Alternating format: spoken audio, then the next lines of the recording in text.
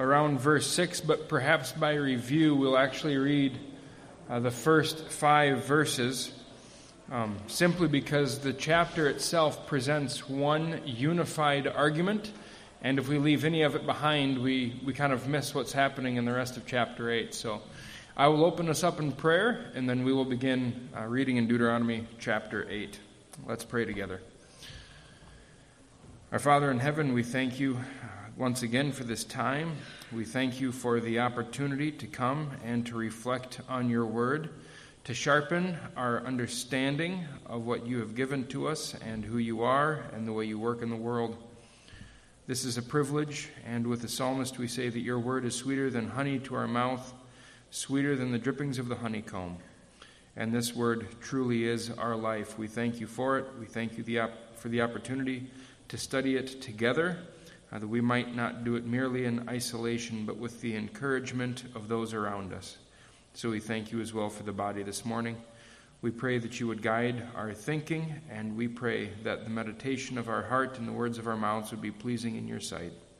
We ask it in Jesus' name. Amen.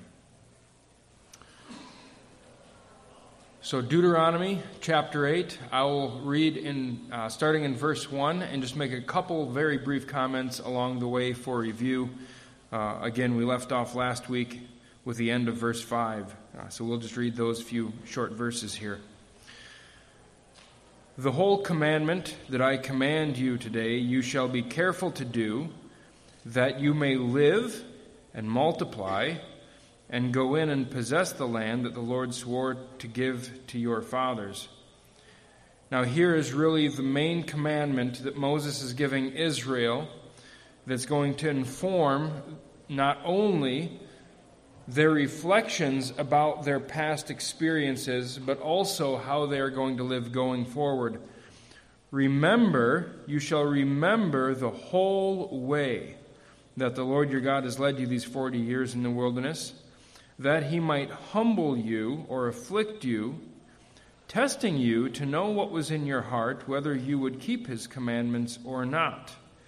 And he humbled or afflicted you and let you hunger and fed you with manna, which you did not know, nor did your fathers know, that he might make you to know that man does not live by bread alone, but man lives by every word that comes from the mouth of the Lord. That is the lesson they were to learn as they think back over their time in the wilderness. And just as the Lord tested them that he might know what was in their heart, their testing was so that they might know something about the Lord. Verse 4, your clothing did not wear out on you, and your foot did not swell these 40 years. And here's what they are to know about the Lord. Know then in your heart, and there's the balance, right? The Lord was testing them to know what was in their heart. Now they are to know with their heart that as a man disciplines his son, the Lord your God disciplines you. He disciplined them in his fatherly care, and God sustains them through that discipline if they are obedient to the command, which is again bringing us back to verse 3. Man does not live by bread alone. He lives by every word that comes from the mouth of God. We must rely upon God's mouth if we are to live, and if that discipline is to do us good. So the Lord does sustain through the discipline, but again, not everyone was sustained. As Paul said, with most of them he was not well pleased. And by most, I mean all but 2. Caleb and Jacob made it. Joshua. Thank you. They made it, the others didn't. So that picks us up then to verse 6, where we are this morning, which continues Moses' argument. And in fact, this is kind of Moses' conclusion.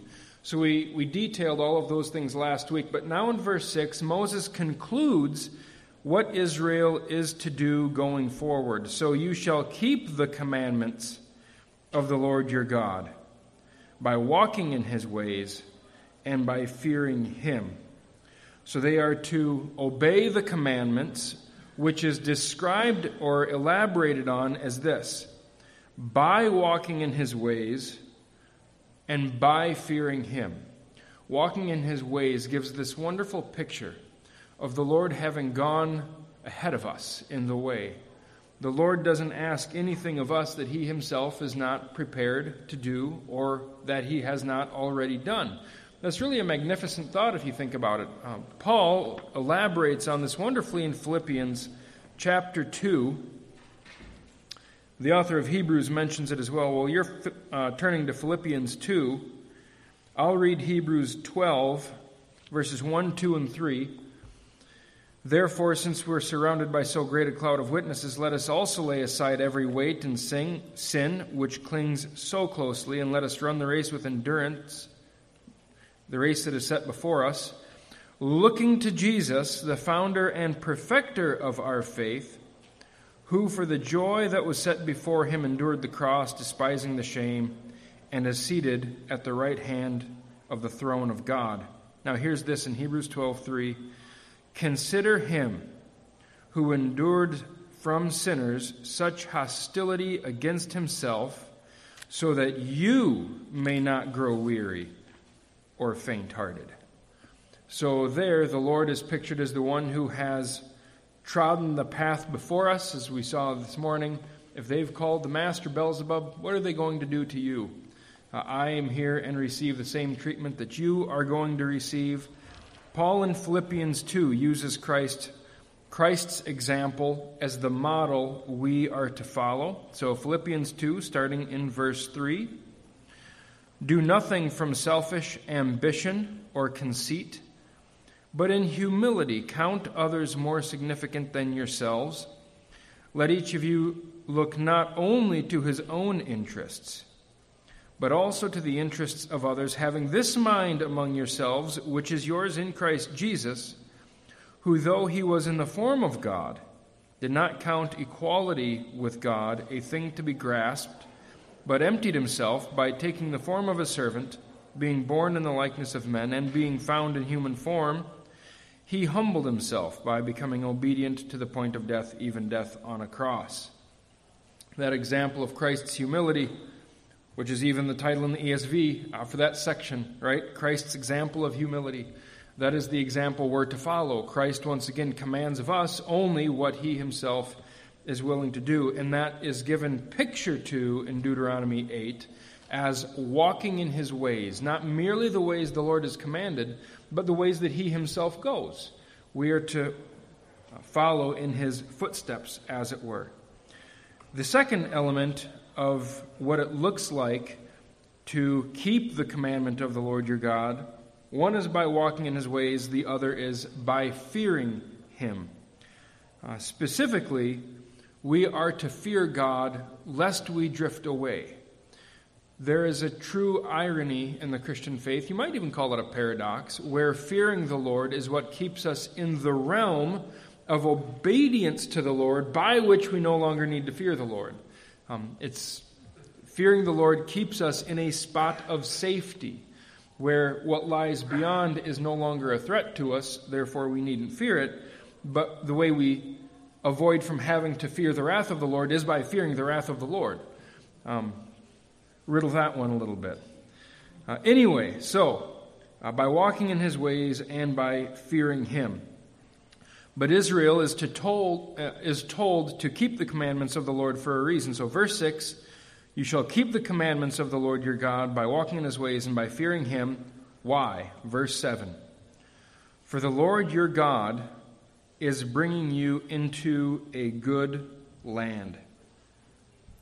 Let's read that backwards, and we'll see the gospel logic jump off the page. Verse 7, the Lord your God is bringing you into a good land. Therefore, verse 6, you shall keep the commandments of the Lord your God by walking in his ways and fearing him. Because the Lord is doing you good, respond to the Lord by walking in his ways and by fearing him, summarized as keeping the commandments. Because the Lord does good, you, in response, do good. So there again is gospel logic. The Lord's work goes before and motivates our obedience and our fear. But how exactly does that work?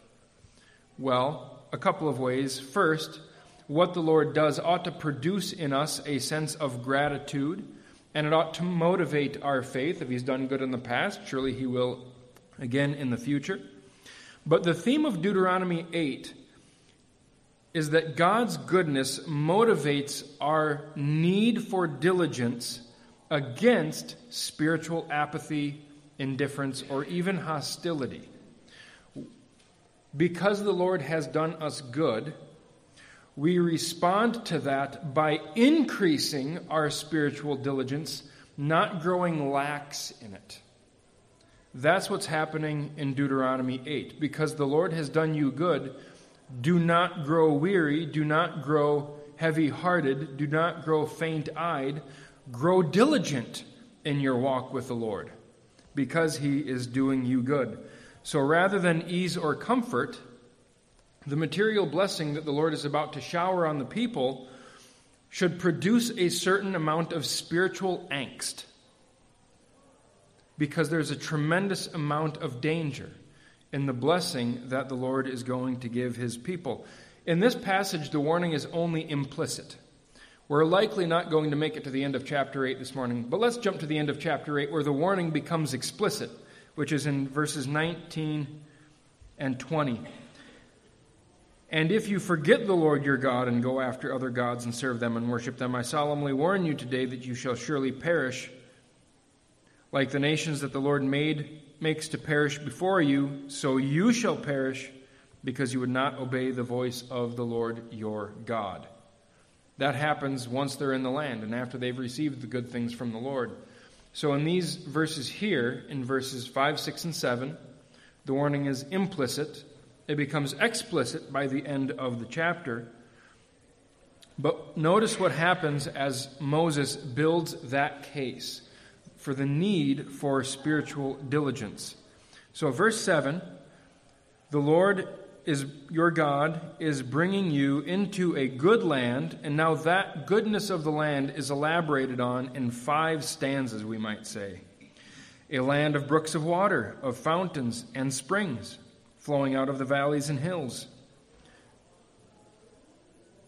Spontaneous production almost there. The land just oozes water. It gushes forth water as compared to the desert you've been walking in.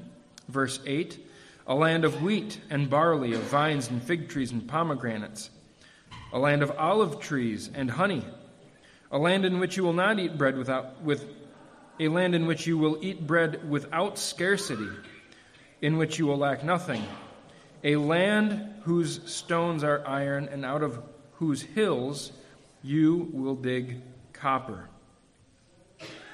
That is a tremendously wonderful land. The 5-fold description has a 2-fold effect, I think. So 5 different times it says, a land of, but then I think there are 2 reasons it's given that way. One is so that we will not think God's rewards are worthless. Our spiritual diligence is worth every effort of energy we put into it. It's worth the work. And the Lord tries to motivate Israel into that work by describing the goodness of the land that they are about to receive. Also, this land is a wonderful blessing. And what we'll see in the next couple verses is that material blessing presents a tremendous spiritual danger for which they need to be ready. But 2 things here. Why does the land get described in this particular way? First, verse 7, the last half of it, shows that the land contrasts to the desert by its abundant resource of natural water. Rain is never mentioned, oddly enough. It's all water that comes from the ground. Second thing, in verse 8, what that well-watered land is capable of producing. All sorts of wheat and barley, vines, fig trees, pomegranates, olive trees, and honey, a wonderfully productive land. And then it ends in verse 9, which is how Israel will be able to react to all of that produce. You will not eat in scarcity, and you will not lack anything. But then he ends again with one more natural resource that leads not into multiplication of livestock or people, but is a source of wealth in and of itself. The stones you will get iron, and whose hills you can dig copper. Another way it could be organized is verse 7 shows that the land is capable of producing, verse 8 that the land does produce, and what Israel will be able to do in the land, which is you will be able to eat in the land and you'll be able to mine precious materials out of it. Truth be told, Moses seems to exaggerate just a little bit, especially on the last note. Now, I'll give you a couple different instances where Moses exaggerates, but I'll tell you why he does it too. Verse 7, a land of brooks of water. Literally could be translated wadis of water. A wadi is a seasonal stream bed. For those of you who have an agrarian background, you'll remember that in the spring, the creeks were usually pretty wet. By the fall, and as we approached winter, they were usually lower, if not dry. What happens in Israel is they have a wet season. And when that wet season comes, water comes down on the hills. And where does water go once it hits a hill but down, right? And so it would go down. It would fill these wadis. They'd fill up with water. It'd be a lush and green place. By the end of the season, they'd be bone dry, not a drop in them. And the way you'd have to retrieve water is through cisterns and wells that were dug in strategic locations. What this is saying, though, is those wadis, always full of water, just gushing forth water, always there. Not true to reality, necessarily, but Moses is painting a specific picture. So brooks of water, fountains and springs, and again, Israel is filled with springs all over the place, flowing out of the valleys and the hills. So no matter where you are, it seems as though you can't get away from the water in the place. It is, at locations, quite productive, though where you can harvest wheat and barley varies. Vines don't always grow everywhere. In fact, in the southern part of Israel, it can be quite dry, and it's pretty much just grazing ground at best. Up north, there is a location in Israel where they can harvest alfalfa every 3 weeks. We're lucky to get 3, maybe 4 cuttings a year. They harvest it every 3 weeks. That's remarkable. So tremendous productivity.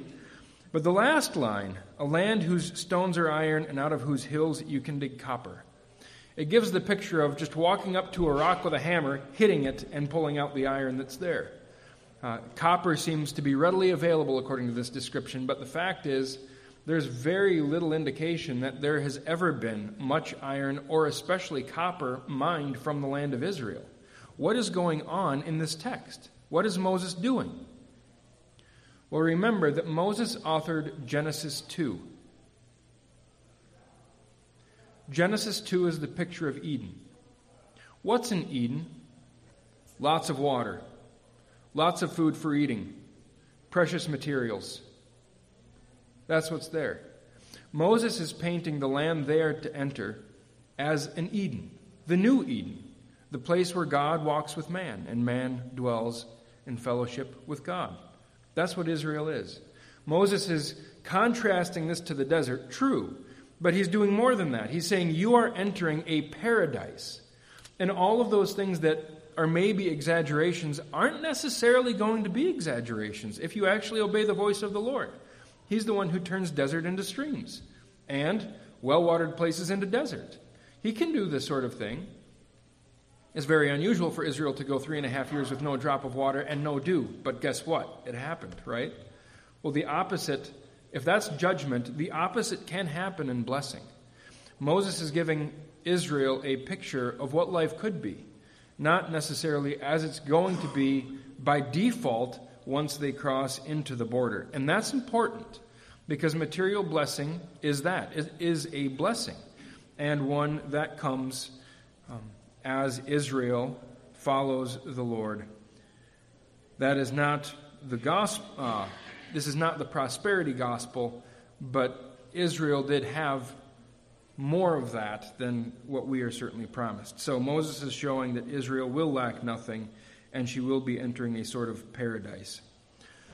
The other thing is he pictures this as a paradise as he contrasts it to the desert. But isn't that partly what makes the wilderness so valuable? It's the ugliness and the scarcity and the aridity of the desert that makes Eden and Canaan so wonderful. It's the difficulties they had to go through that make the reward so sweet. Without empty bellies, how satisfying is a full belly? Right? My grandpa always said in heaven we're going to be just a little bit hungry so we know when it's time to eat the strawberries. Right?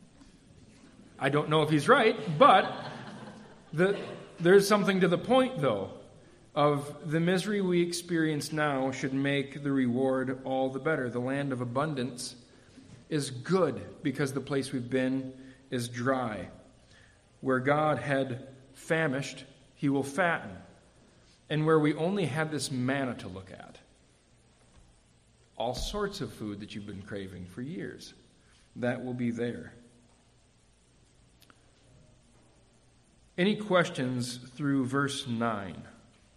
Or thoughts, comments?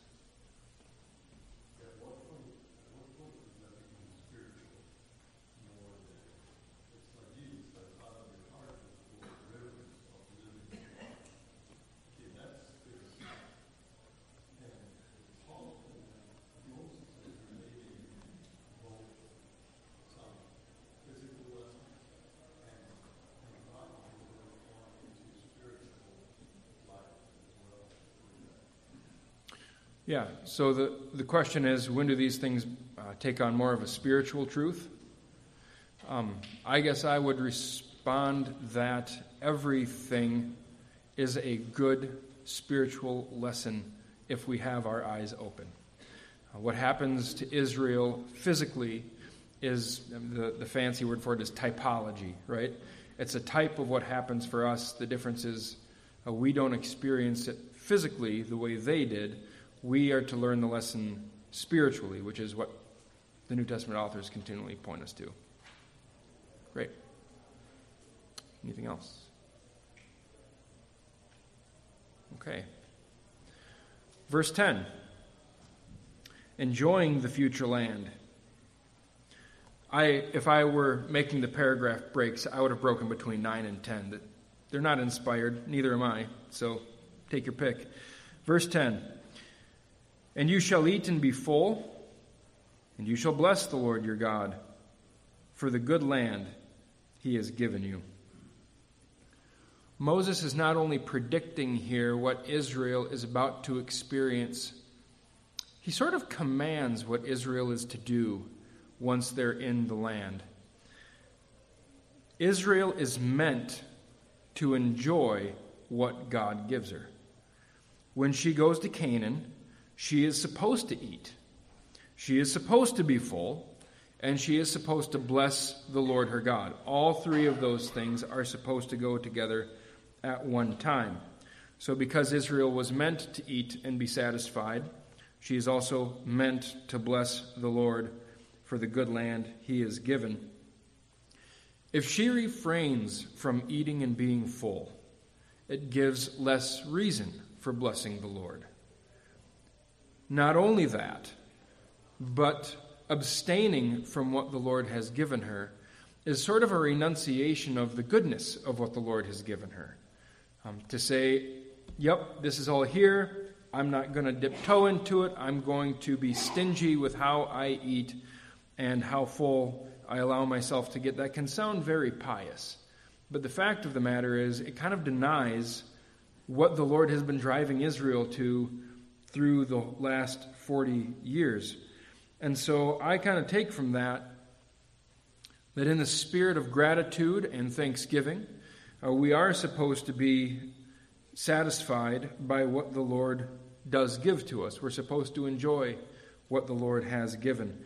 Being stingy for stinginess' sake, or for piety, or for guilt, or for any other reason, it limits our enjoyment of God's gifts and it limits our thanksgiving. So Paul in 1 Timothy gives us that sort of thing. 1 Timothy chapter 4, verses 1 through 5. Paul kind of puts the kibosh on those who would live an austere lifestyle simply for its own sake. So 1 Timothy chapter 4, verses 1 to 5.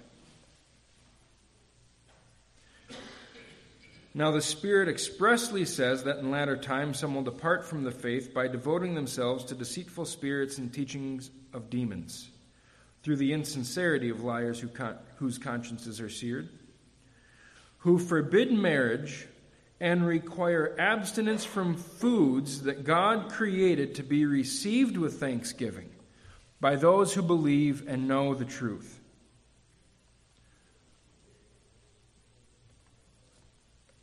God created foods and marriage as two examples of the things God intended us to enjoy. If we are taught otherwise, Paul calls it a teaching of demons. Seems pretty drastic, doesn't it? But there it is. Verse 4, for everything created by God is good, and nothing is to be rejected if it is received with thanksgiving, for it is made holy by the word of God and prayer. We are supposed to enjoy the good things God gives. Back to verse 10 of Deuteronomy 8, you shall eat, and you shall be full, and you shall bless the Lord your God for the good land he has given you. If Israel works for it, they are to know the Lord gave it. If they received it by inheritance, they are to know the Lord gave it. Either way, enjoy the good land and bless the Lord. That's more than merely a concession for Israel, since all three of those verbs are the exact same form of verb. I take all of them to go in the same spirit as you shall bless the Lord. Is that a commandment or isn't it, do you think? Because the other two that come before it are the exact same thing. So all of that, of course, must be placed in proper context. We are to enjoy what the Lord gives. But Paul, again in Philippians chapter 3, verses 8 to 11, puts a little bit of that in perspective for us. So Philippians 3, verse 8.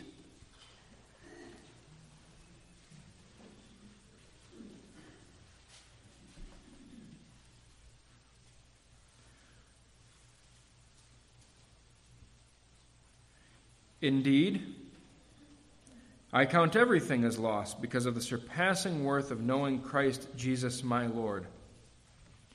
For his sake I have suffered the loss of all things and count them as rubbish, in order that I may gain Christ and be found in him, not having a righteousness of my own that comes from the law, but that which comes through faith in Christ, the righteousness from God that depends on faith. Now, why would he do all of that? Why would he count them as rubbish in order to gain Christ? And what does that mean?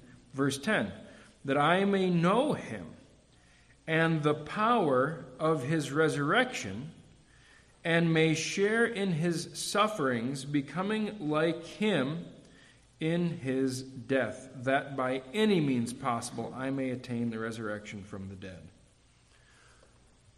The Lord has given us wonderful things, especially in our part of the world, hasn't he? We live in a place of outstanding abundance. And I think the Lord commands, enjoy that. I gave that to you. Don't be stingy with it. Be generous. Don't think you earned it. I gave it to you. Don't withhold yourself from the good things I have given.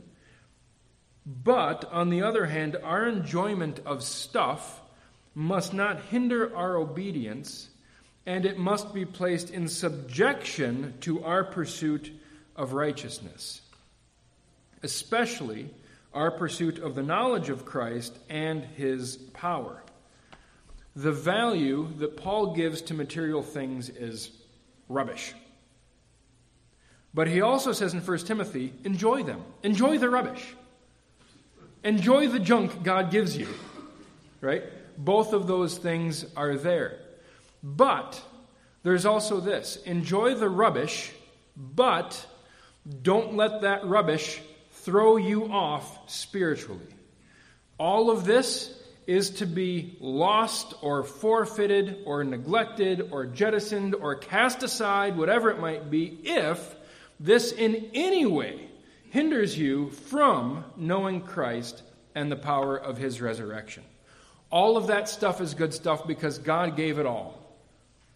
God created everything, but everything is to be lost for the sake of knowing Christ. So the value of rubbish versus the value of knowing Christ. One is rubbish, the other incalculably valuable. It cannot be fathomed. What Christ is and his power is worth losing everything. But what we have, Paul says, enjoy. Moses says, enjoy. Now, while Scripture certainly gives us many more warnings about the dangers of possessions, there are a few glimpses here and there that guard us from thinking that the Lord is laying snares before our feet intentionally, as only snares, right? So while material blessing presents a potential snare for us, that does not mean it is not good in and of itself. Now, we are still to enjoy them. But there is the warning there as well. So Moses continues now back in Deuteronomy 8, verse 11.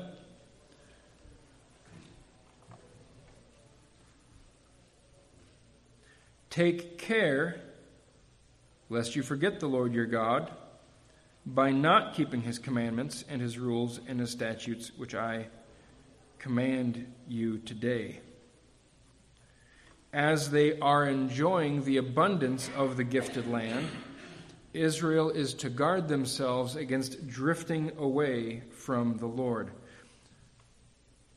Never in Deuteronomy do the nations present a threat to Israel's well-being except as storehouses of idolatry. If you let them live, they will lead you into idolatry. If you let them remain in the land, they will lead you into idolatry. So there is certainly a risk posed by them. But let's say, hypothetically, Israel enters the land and does a spectacular job of casting out the nations. Who then becomes Israel's worst enemy? It's not those who are outside her border. The Canaanites pose a threat.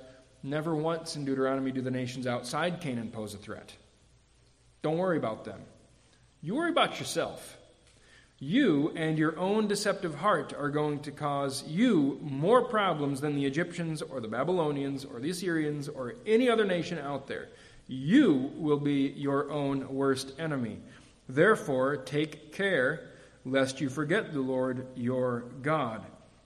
Now, their drifting here is described as, forgetting the Lord is described as by not keeping his commandments and his rules and his statutes. So while earlier on,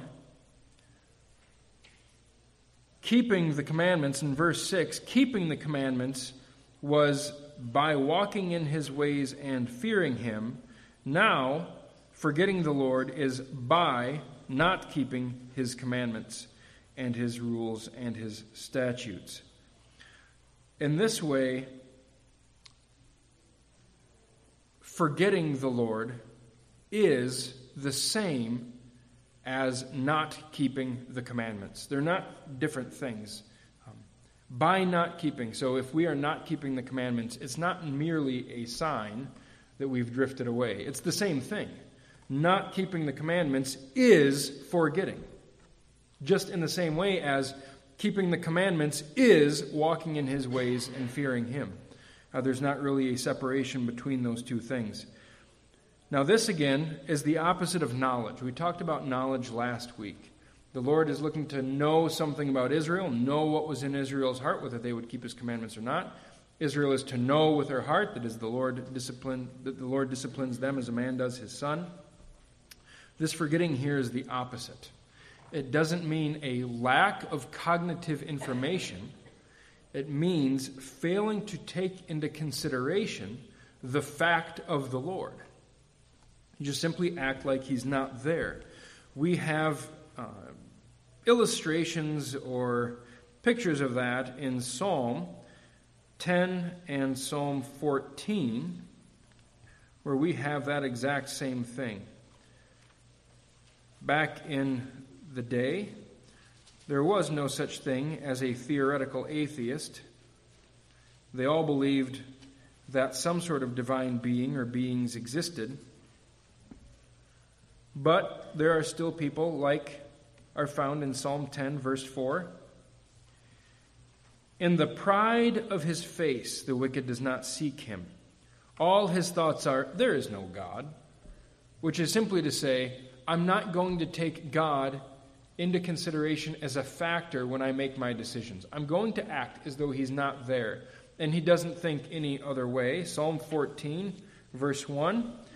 We all know this one. The fool says in his heart, there is no God. They are corrupt, they do abominable deeds. There is none who does good. That is what Moses is warning Israel from becoming. Don't become that. Rather, you take care lest you begin to act like the Lord isn't the central factor in everything that you have and everything that you will face. He is the one thing you need to consider. Don't become the Psalm 14:1. Don't become the Psalm 10:4. Now Moses, in the next couple of verses here, elaborates on the pathway that they will take that will result in their forgetting. So starting in verse 12 now, Deuteronomy 8. Lest, when you have eaten and are full, and have built good houses and live in them, and when your herds and flocks multiply, and your silver and gold is multiplied, and all that you have is multiplied, which the Lord intends to do for Israel. He intends to shower them with all those blessings. Then your heart be lifted up, and you forget the Lord your God who brought you out of the land of Egypt. So when Israel goes in, this is what's going to happen. She'll eat and be full, have good houses, flocks multiply, gold and silver multiply. Everything you have is prospering in your hand. Take care lest when that happens, your heart be lifted up. Now famine had led to grumbling and despair in the wilderness. Here, abundance will yield arrogance and pride. Your heart be lifted up. When pride gains a foothold, we dislodge ourselves from the reality that we are dependent on the Lord, and we forget him because we think we have become something. And we forget that everything we are and everything we have is because of grace. That's the central thing we are to keep in mind. Who we are means very little. Who God is means everything. And notice how Moses describes the Lord right after he tells Israel, in your pride, when your heart is lifted up and you forget the Lord, look how Moses describes the Lord as motivation for why Israel should not forget who he is. Starting at the end of verse 14. Who brought you out of the land of Egypt, out of the house of slavery, who led you through the great and terrifying wilderness with its fiery serpents and scorpions and thirsty ground where there was no water, who brought you water out of the flinty rock, who led you in the wilderness with manna that your fathers did not know. a fourfold description of the showered abundance of God's grace over Israel throughout her history. Throughout all of her challenges, God was there. God made them who they were. And because God is who He is, Israel is supposed to learn who she is. You are the one who lives not by bread alone. You don't live by the gold and silver that is multiplied in your pocket. You don't live by the herds that are multiplying in spades out in the fields. You don't live by the wheat and the barley. You don't live by the copper and the iron. You live by every word that comes from the mouth of the Lord. That's powerful. When all of these things become abundant, don't forget the one whose mouth you live by and whose hand feeds you. So it's no coincidence then that the end of verse 16 circles back around to verses 2 and 3. So verse 16, who fed you in the wilderness with manna that your fathers did not know, that he might humble or afflict you and test you to do you good in the end. Now I think verse 16 circles back to verses 2 and 3 for two reasons. First, the lessons learned in famine are supposed to guide Israel in abundance. And isn't it amazing how the Lord can use a lesson in famine that is applicable in abundance? That's wisdom. But that's exactly what the Lord does. The lesson in verse 3, as we just said, was that man does not live by bread alone, but every word that comes from the mouth of God. Abundance in the land will not lead to life if they receive it thanklessly, or if they refuse to receive it. It does not lead to land.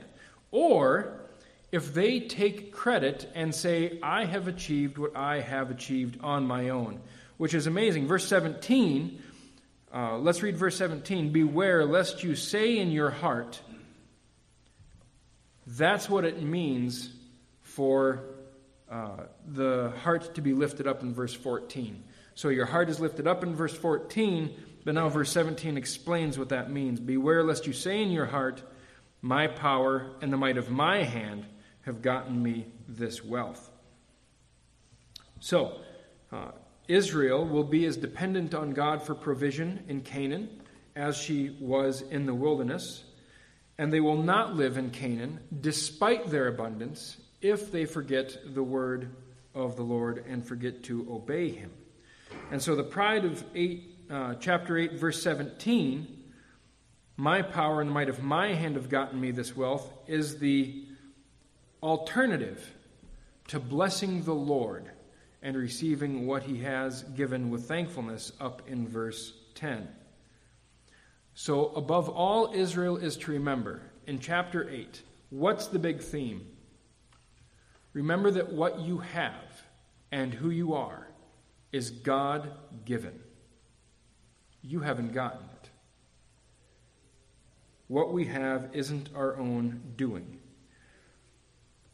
Now, verse 16 adds one fascinating element. The last half of verse 16. Now let's read the whole thing. He fed you in the wilderness with manna that your fathers did not know, that he might humble you or afflict you and test you. Up in verses 2 and 3, their famished state was called the affliction or the humbling. He famished you, he fed you. That was the affliction. He famished you and then he fed you to teach you a lesson. But here, part of the affliction is the manna itself. He fed you with manna that he might afflict you and test you. In Exodus 16, Israel grumbles because she's famished. And what's the Lord's response? Okay, I'll feed you.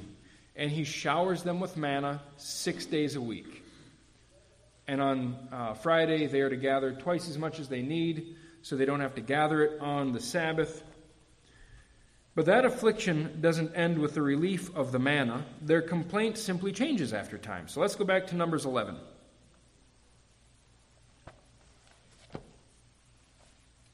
verses 4 to 6.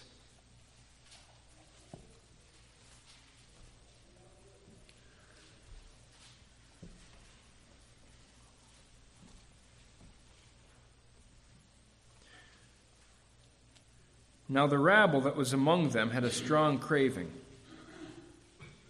And the people of Israel also wept again and said, "Oh, that we had meat to eat! We remember the fish we ate in Egypt that cost nothing, the cucumbers, the melons, the leeks, the onions, and the garlic. But now our strength is dried up, and there's nothing at all but this manna to look at." Like the provision of manna when Israel grumbled, God does provide meat too. Jump down to verse 31 to 33. This is the Lord's response.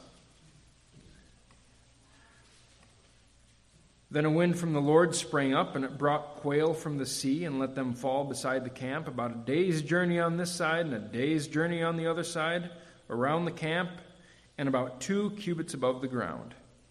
And the people rose all that day and all that night and all the next day and gathered the quail.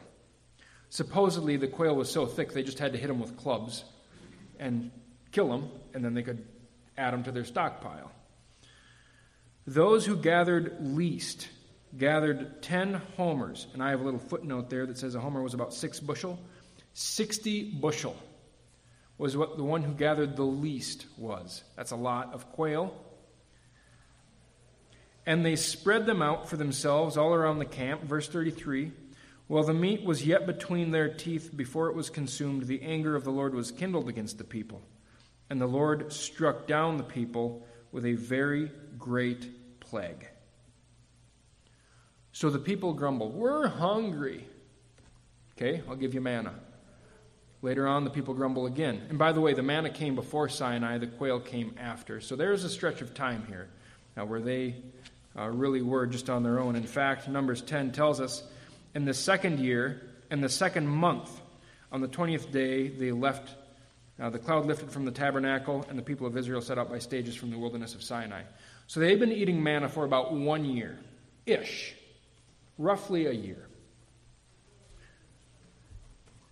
And they say, "We're sick of this manna. How about something different?" The Lord sends them quail. And then he sends them a plague.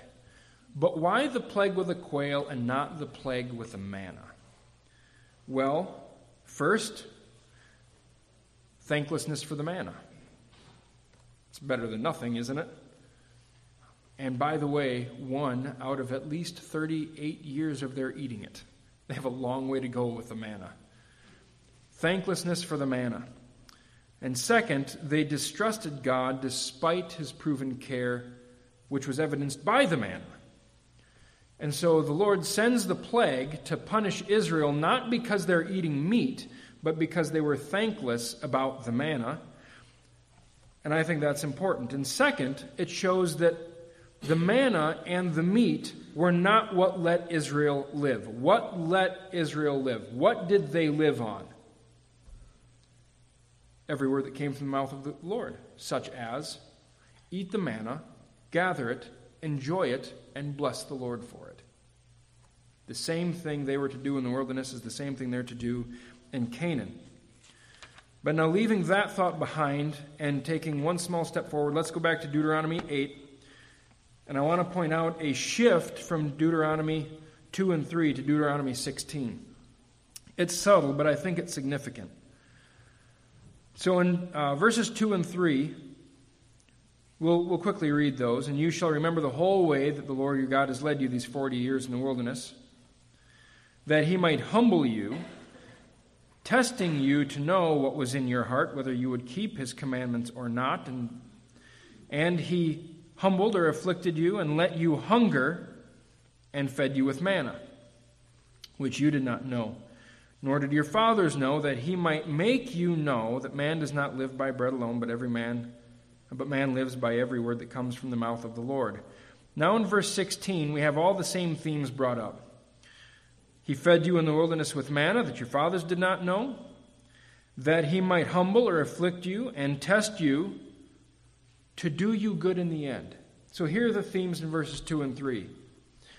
He humbled you or afflicted you. He tested you. He fed you with manna, that you might know the man does not live by bread alone, but every word that comes from the mouth of God.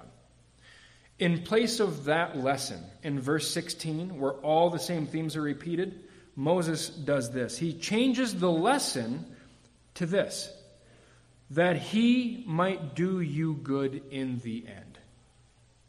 What is the good? The spiritual lesson of verse 3. Man does not live by bread alone, but every word that comes from the mouth of God.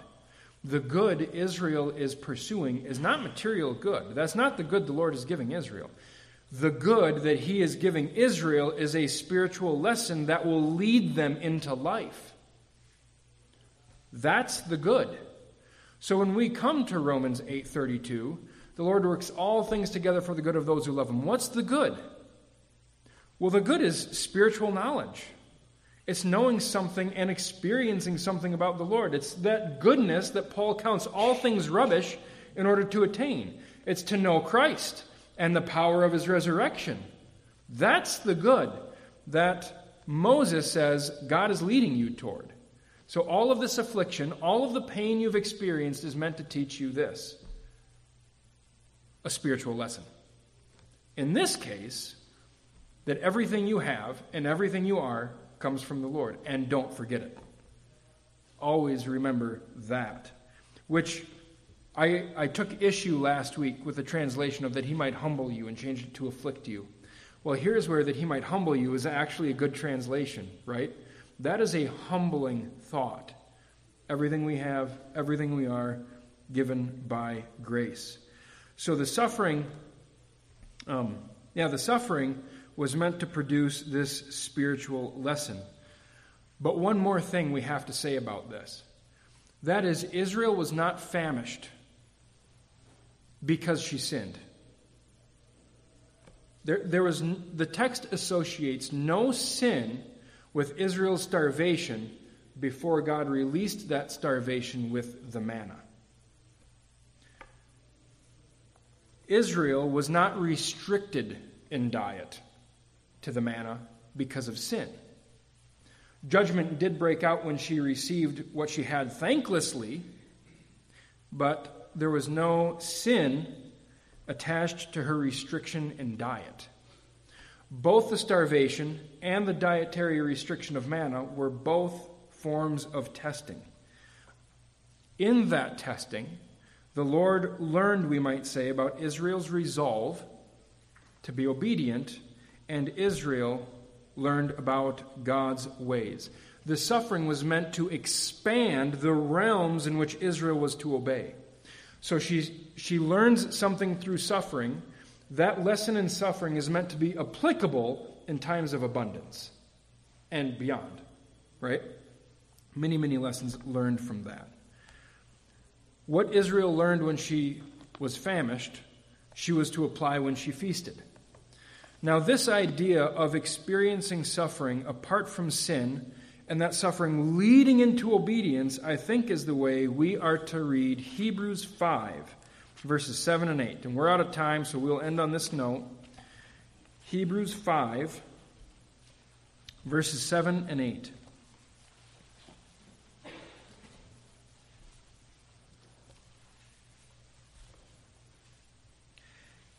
In the days of his flesh, Jesus offered up prayers and supplications with loud cries and tears to him who was able to save him from death.